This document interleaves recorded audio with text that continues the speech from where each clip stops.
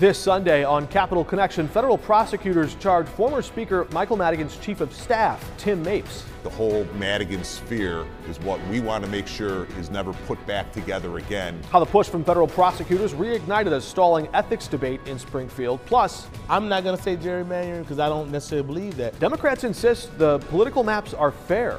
And I think the maps are fair, and I think the maps are legal, and I think they're going to withstand a challenge. House Democrat Marcus Evans and State Senator John Curran join us. It's all coming up on Capital Connection. From the Illinois State Capitol Rotunda, Capitol Bureau Chief Mark Maxwell is asking the tough questions. This is Capital Connection. Welcome to Capital Connection. I'm Mark Maxwell reporting from the Illinois State House on this Sunday, May 30th. Just about one day left until the end of deadline. At midnight on Memorial Day tomorrow, lawmakers have to finish all of their work before they go home for summer break. A lot of work left to do in these final hours, including finalizing a budget and also coming up with a deal, if there will be one, on a new energy legislation overhaul. And the House and Senate approved a new constitutional amendment. Republicans joined with Democrats in both chambers to approve a question that would essentially ban right-to-work zones in Illinois. We talked to House Democrat Marcus Evans about why he wants to see that happen in Illinois next.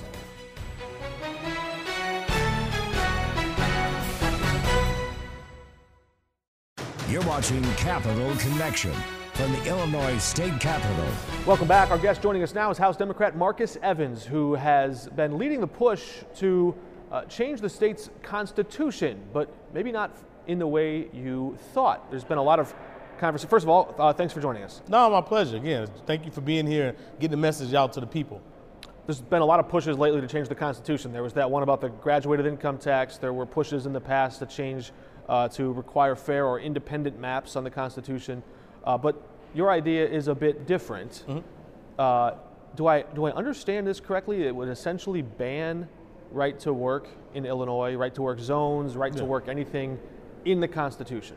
Yeah, and to be clear, right to work is this term that's been created, but getting to the core, what is right to work? Right to work is all about tearing down workers' rights, eliminating collective bargaining opportunities for individuals, which in turn will drive down wages. That's the agenda of right to work. So across the country, people have pushed for right to work laws, various laws. It's not one specific right to work law. There's these ideas, different bills and ideas. And what we want to say here in Illinois is we don't want any of those ideas.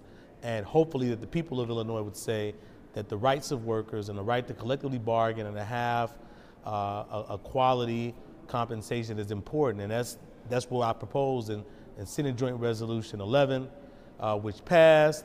And I filed House Joint Resolution Constitution Amendment 34. So the House and Senate both passed this question to the ballot, so voters get to weigh in in 2022. Is that right? Yes, in the general election. In the general election, so there's a general election. The governor is up for re-election in that same year, and on that ballot, you'll see a question whether or not to enshrine collective bargaining rights for all workers in the whole state. Yeah, but not enshrine. Again, those rights already exist. This bill is about stopping legislation to diminish those rights, okay? So the Constitution Amendment... So once it's in the Constitution, then no little law that comes along behind it can change it. You got to go back and change the Constitution at that point. Yeah, so things like eliminating collective bargaining, things like, stopping individuals from having the right to organize.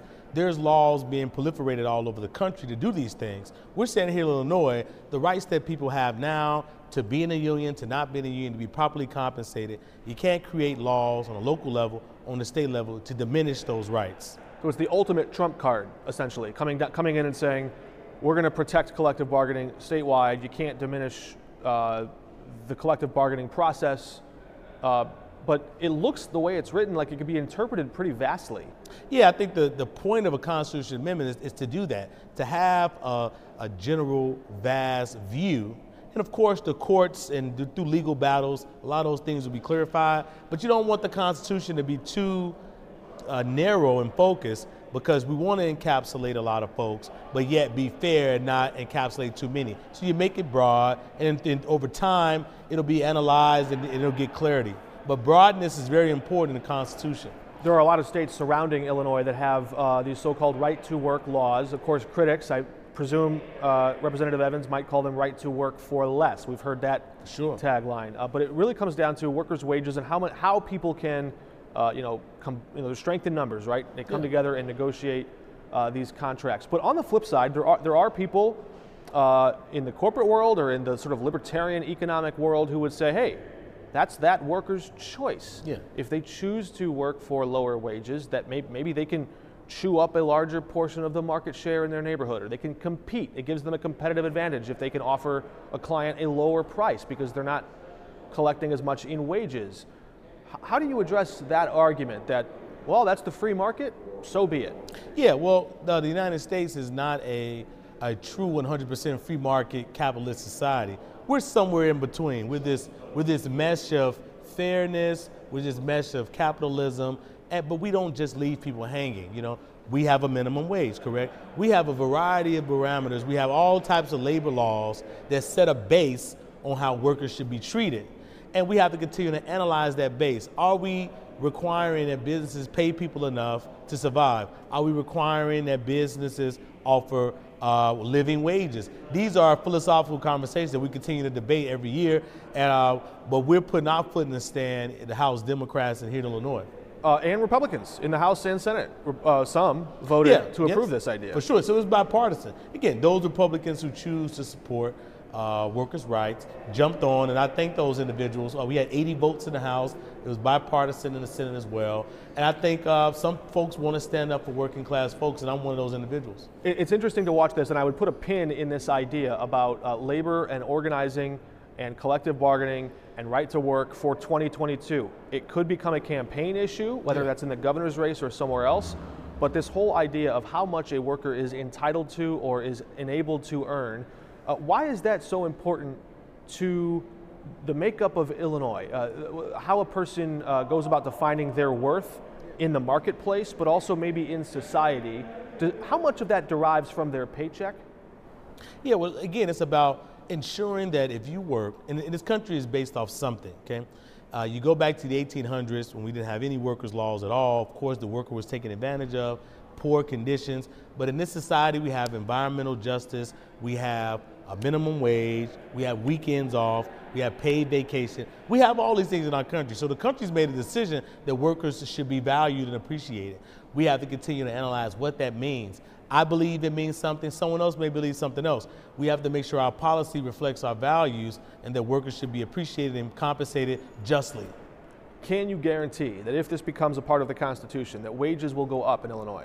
No, and I don't think that's the intention, to guarantee anything. We want to set a baseline that workers should be appreciated. Whether or not the wages continue to go up, we definitely don't want them to go down. So keeping stagnant wages and fair wages for business is important. We don't want businesses to be ran over in roughshod. This is not a socialist society. We're a capitalist society, so we want the survival of the fittest. We want the strong workers to get the opportunities, but we definitely don't want workers to be taken advantage of. It's an interesting question. It's also a bit of a litmus test in the Republican Party, or there are at least some who want to make it one. There was a conservative blog that wrote a letter calling for the resignation or removal of the newly minted Senate Republican leader, Dan McConkey, because he allowed this vote to take place. He allowed Republicans in the Senate to vote for it. Yeah. It seems that there are some in the Republican Party, this is their red line. Yeah. They don't want to cross it. What do you make of that? Yeah, and I think they should talk to the people in their communities. When I go around this state, there's a lot of folks who are working class and struggling paycheck to paycheck. Who do these people represent? Because when I'm in Republican communities, I don't see a lot of rich folks. I see working class individuals.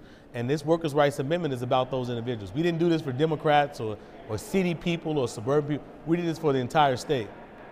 It is interesting to watch, certainly. I want to ask you, though, about this before we move on to other topics. Mm-hmm. As we consider how people go about getting paid, how much they get paid, what do you make of this? Do we have an overheated economy right now? Inflation seems to be eating into buying power for people in low income or middle class. As we see the inflation start to creep up, how long before people start to feel like, I don't know if I have enough money to go around? Yeah, but that's not a new issue. Well, it's an accelerated issue coming out of the pandemic with all the stimulus money that's coming out. But that's why we make good policy to set baselines, because we want to ensure that the rights that people have are not scaled back due to the fluctuations in economies. Because we also know that some business folks, not all, take advantage of current market opportunities.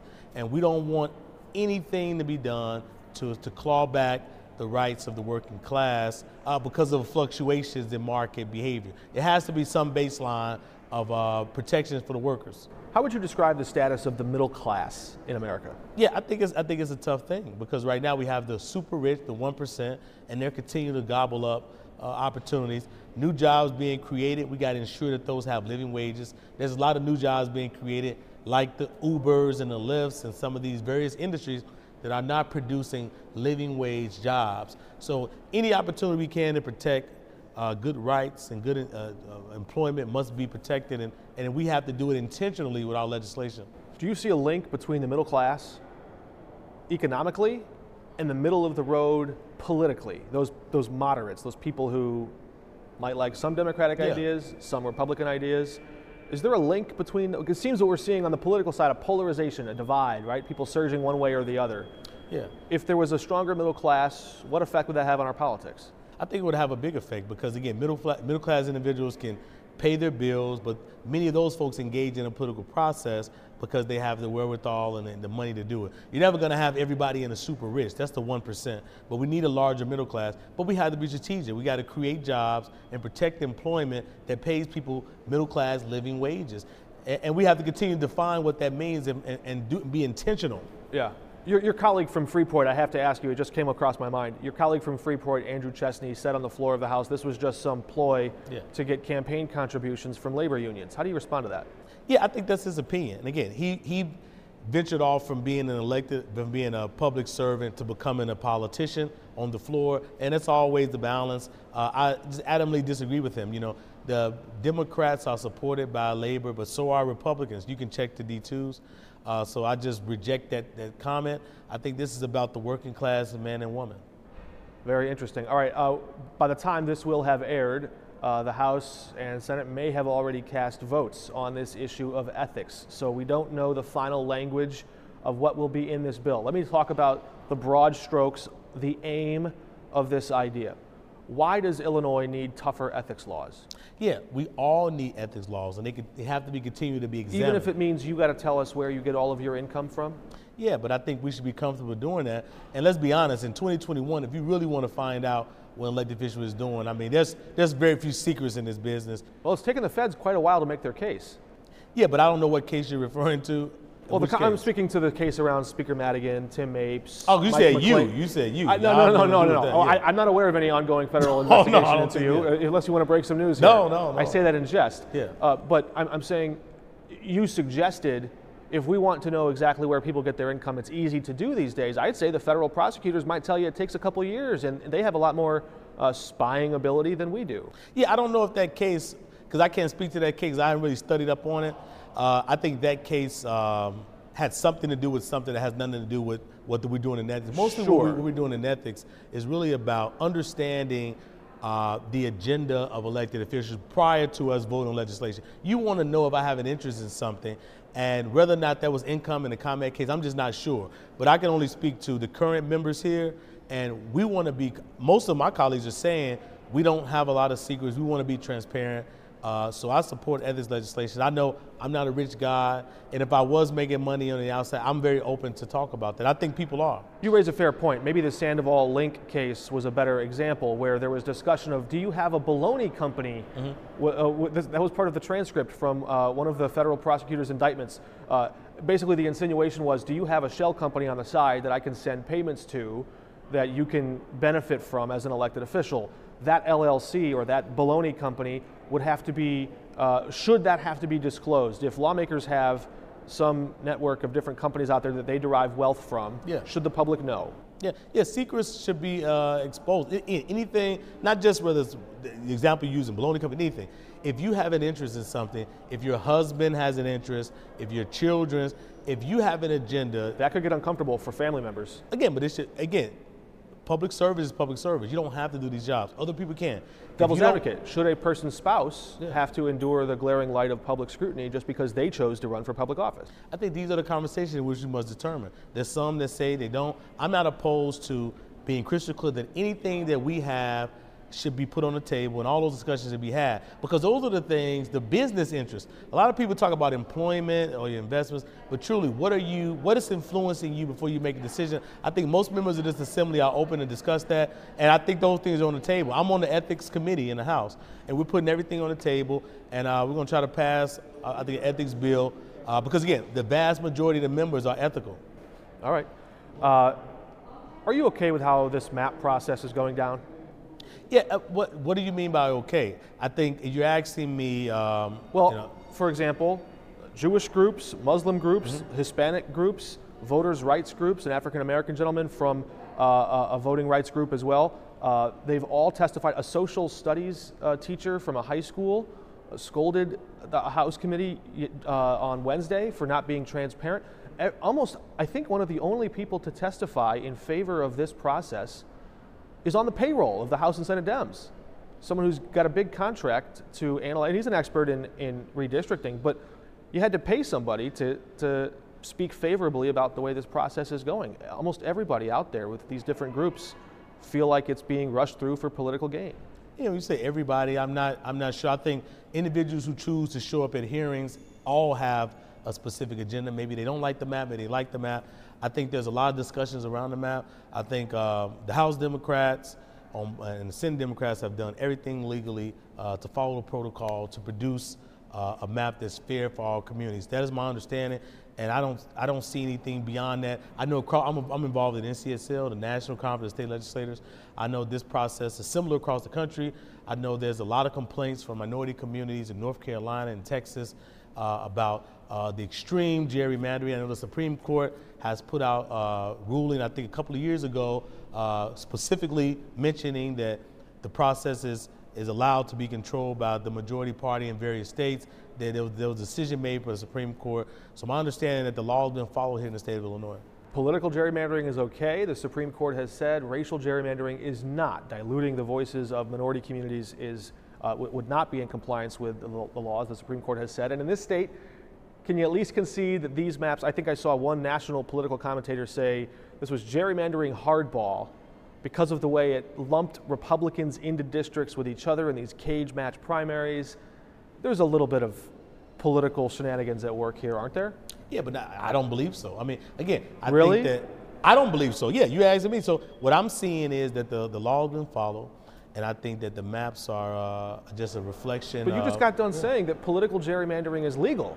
No, I didn't say political. I didn't say the word gerrymandering. Yes, you said. Well, okay, but you said these maps are legal. Yeah, and the law has been followed. We can't. Yeah. Now, because gerrymandering is one of those conversations where I'm not going to say gerrymandering because I don't necessarily believe that. But if you believe that, I'm open to hearing what you're saying. I think that these maps, the law was followed to produce these maps, and I think the maps are fair, and I think the maps are legal, and I think they're going to withstand a challenge because we want to follow the law here, and we want to make sure that minority communities are valued. I represent a minority community.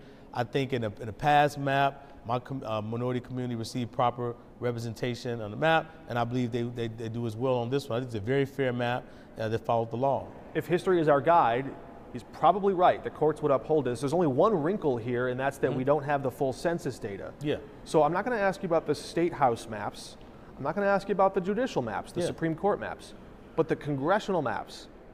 The U.S. Constitution says it right there. The whole purpose of the census is for the apportionment, the dividing of those districts in Congress. I don't know if that constitutional leg you have to stand on is as strong for the congressional maps as it might be for the state house and the judicial maps. How do you evaluate that question? If this body passes congressional maps without census data, are you sure that's constitutional? Yeah, I think the joy is every state is dealing with this same issue. They are. We had a very inept president in President Trump, and the resources were not properly given to the U.S. Census Bureau, so everybody's data is being delayed. So I think this is a national But everybody's problem. deadline isn't the same. You're right, there are other states. But other states do. So even the ones that have deadline, they're still trying to figure it out. They want to get started working. So I'm talking to folks all over across the country. This is a big issue. I don't have the solution to the issue. I know the clock doesn't stop. So we want to move forward here. My understanding here in Illinois is that, look, we want to move forward, get the work done. If adjustments have to be made, I'm sure our leadership would or would not, but I believe that eventually there'll be a constitutional and then we'll move forward to finishing up our process. So we have delays from the coronavirus butting up against deadlines in the Constitution, and we'll see which one of those two gets the upper hand.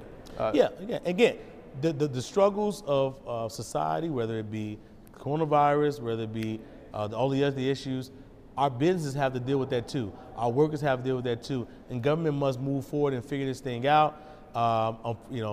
We hope we don't get another coronavirus next year, but because this is a very challenging year. But we're figuring things out, and I think we're going to get to the finish line. Don't jinx us like that. Ugh.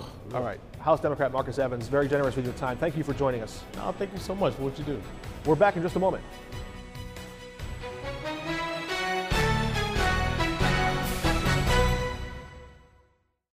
You're watching Capital Connection from the Illinois State Capitol. Federal prosecutors added a bit of intrigue to this final week of the deadline facing us here in Springfield, dropping an indictment against former House Speaker Michael Madigan's chief of staff, Tim Mapes, his longtime gatekeeper. That news igniting new momentum under the push for stronger ethics laws to crack down on corruption in Illinois. Joining us now is State Senator, Republican John Curran, who's been leading the charge in that caucus for tougher ethics laws. What did you make of this indictment? The federal prosecutors granted Tim Mapes immunity. The court said, you can tell us the truth, you won't face prosecution, and yet the one thing you can't do is lie. Now he's facing charges of obstructing justice and lying to the grand jury. You know, Mark, great to be with you. This is yet another reminder of, the ComEd scheme, which was a corrupt criminal scheme to defraud the citizens of Illinois. We know this because ComEd has already pled guilty, and that scheme is what we need to deal with. In terms of Mr. Mapes, at the time, admittedly a former employee, at the time he testified in front of the grand jury, and lying to a grand jury, obstructing justice, not exactly something that we're getting at with our ethics proposals. What he was lying about, that's the heart of what we're getting at. The whole Madigan sphere is what we want to make sure is never put back together again, because at the end of the day, it defrauded the citizens of Illinois. Let's get into that a little bit. So prosecutors had questioned or interrogated Tim Mapes, and now his defense attorneys say that his answers, I do not recall, or that he didn't have any recollection of these moments, were truthful answers. The feds seem to have evidence, but they haven't laid that out for us yet. First of all, as a prosecutor, just analyze that. He says, I don't know, I don't recall. They said, yeah, you do. What do they have? Can you read the inference there? Is it a wiretap conversation? I mean, it would all be speculation on my part, Mark, but they seem oftentimes in a grand jury, they already know the answer to the question they're asking you. They already have evidence. What they're doing is they're locking you in as a witness testifying for further use in a court proceeding. That's all they were doing there. They weren't looking for new information from Mr. Mapes. So it would be, if as alleged, he chose not to be fully forthright and disclose, that's a very foolish thing for anyone to do when you swear under oath and testify in any proceeding. Are there any preconditions on granting this immunity, this protection to a witness before a grand jury, or is that just typical? It was approved by Judge Pallmeyer, which is, again, is something that when we talk about... But that's giving up leverage if you're a prosecutor, right? It is and it isn't, but at the end of the day, this was approved by the judge over the case, which is, if I could pivot for a second, is also akin to when we're talking about our proposal on extending wiretapping authority for public corruption to local prosecutors. That's a process that would go through before a judge to get approval. So it's very similar to what's going on here in the feds, that the feds are utilizing. And again, we need to unleash our local prosecutors to act in that same manner with proper judicial oversight. All right, you had proposed earlier this session that there should be powers at the Attorney General's office to impanel a statewide grand jury, and also, as you just alluded to, giving prosecutors in every county across the state the power to get wiretaps. They'd have to go to a judge to get them first, but this could, as you suggested, give prosecutors ways, tools to gather evidence to hunt down corruption. Here's what Attorney General Kwame Raoul said on Thursday this week when we asked him about that idea. I am supportive I've spoken to Senator Kern, and I've let him know that I'm supportive of our office having that grand jury authority. So it sounds like he's on board with this idea. Do you have confidence that other Democrats in the House and Senate are on board with giving political prosecutors, these are, they run as political candidates to get into that prosecutor's office? You comfortable with giving them power to wiretap other politicians? So I would tell you two very different and distinct proposals. The proposal on expanding the use of the statewide grand jury for public corruption for the Attorney General to get more involved and active in this space. I think that has bipartisan support from my conversations.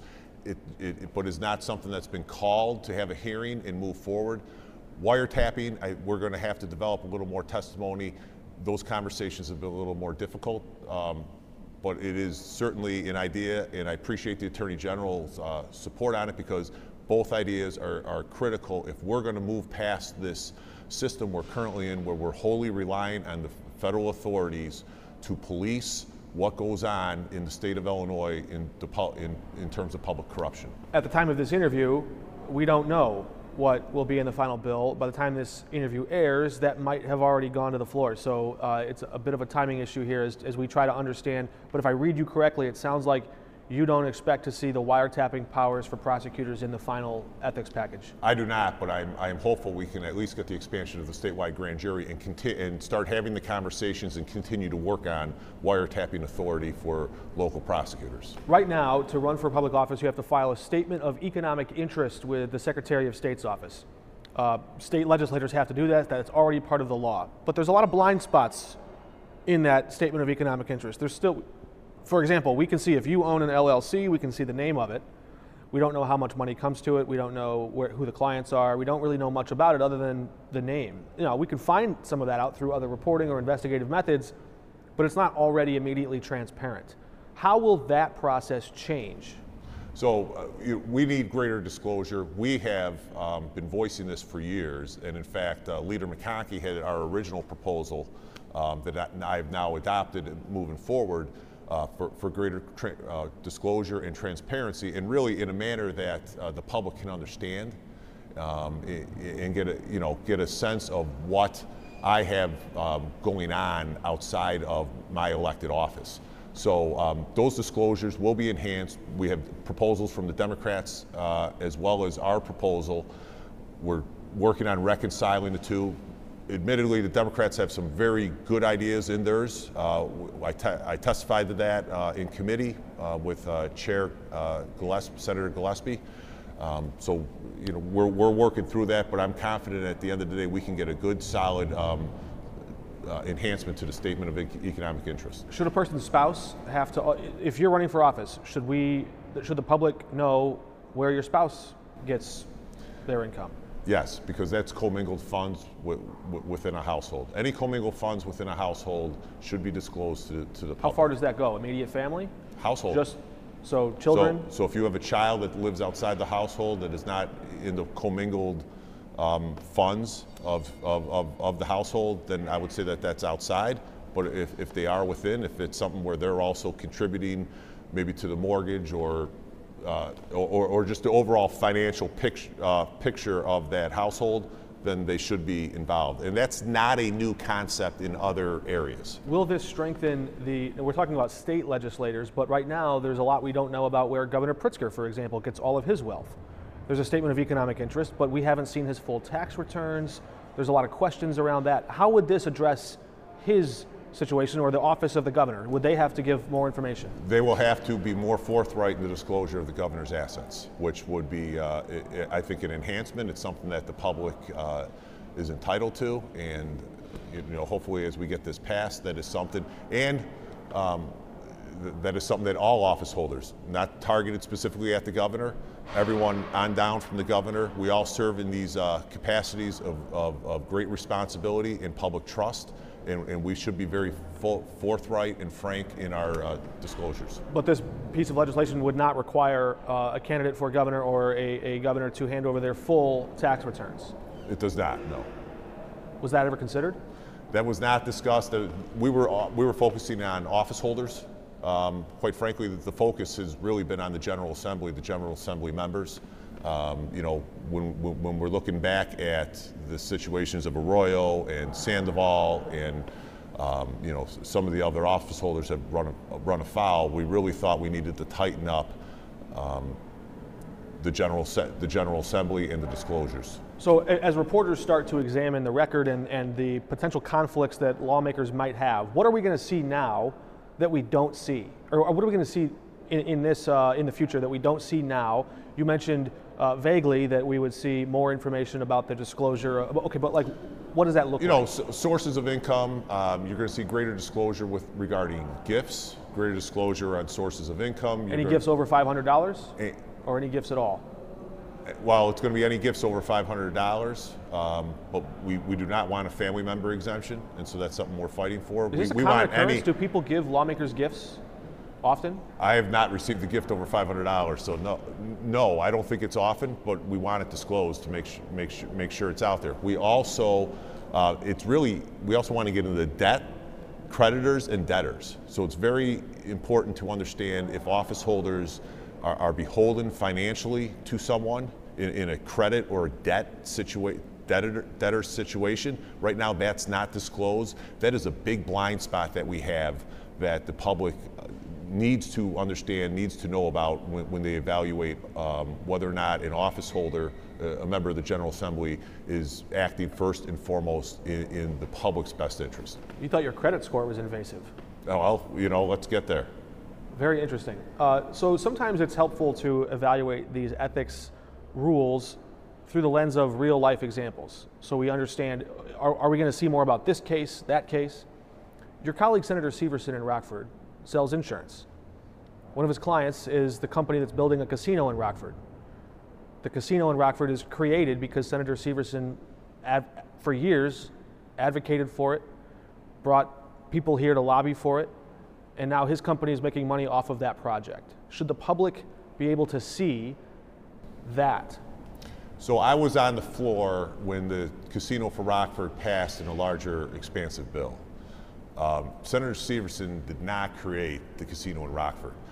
He also did not disclose a conflict of interest, and he voted for it. The casino in Rockford was created by the General Assembly, all members voting on it, bipartisan, bicameral in the House and the Senate, and signed into law by the governor. So, you know, it would be a misnomer to put out there to the public that any one legislator is able to create something.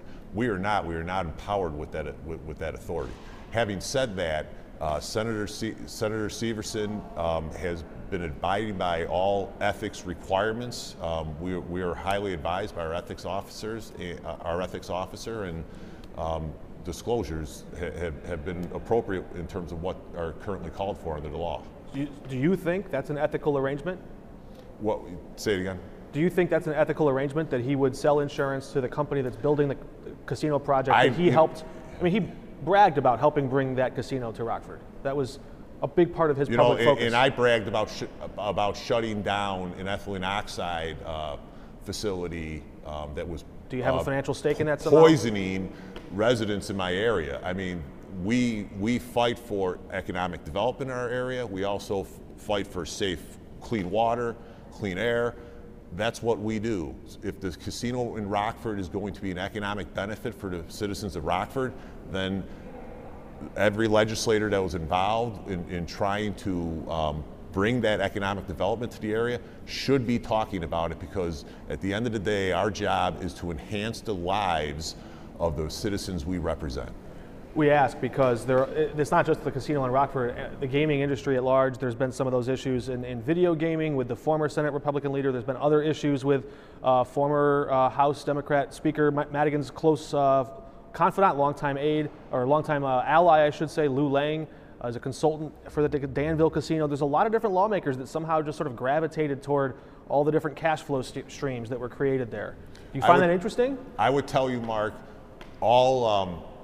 any example cited in the past dealing with former or current legislators should be a roadmap, should be a guide to the legislation we're putting forward that are going to require greater disclosures and more restrictions on lawmakers.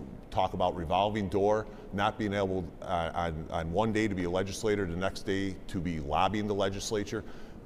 We're trying to take several steps forward to make this a better, more transparent and ethical process down here.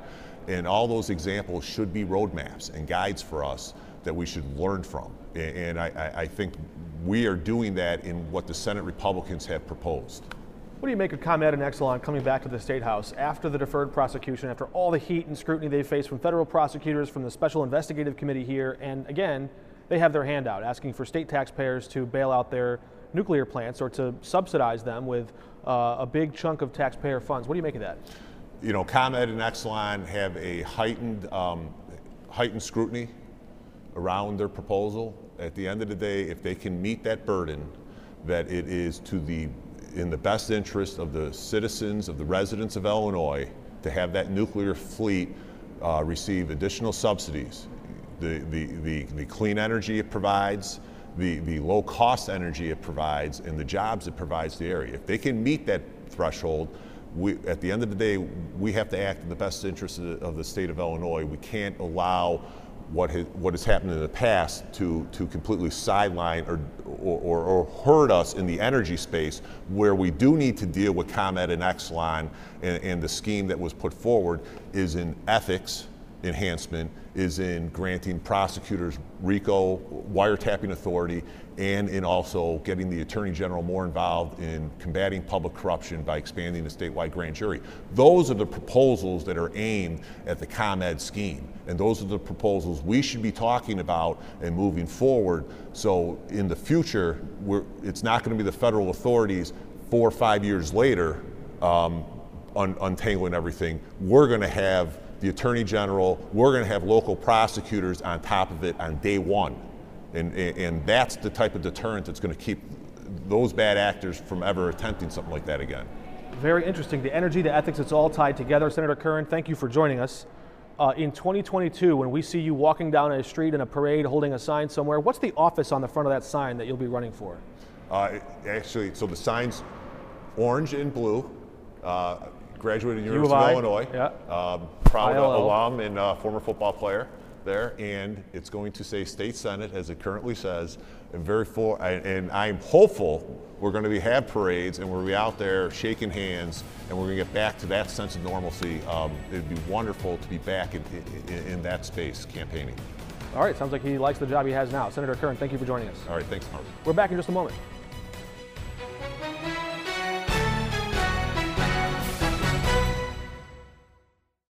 You're watching Capital Connection from the Illinois State Capitol. That does it for us this week. Lawmakers will continue working throughout today and tomorrow on Memorial Day. That's deadline day. We'll have continuing coverage for you from the State House here. We hope you'll join us for the same time next week for a full recap on everything legislators have accomplished and those things that didn't quite get done. Also, our full extended interviews are up available on our website. You can find them there. We hope you'll join us at the same time next Sunday for Capital Connection. I'm Mark Maxwell.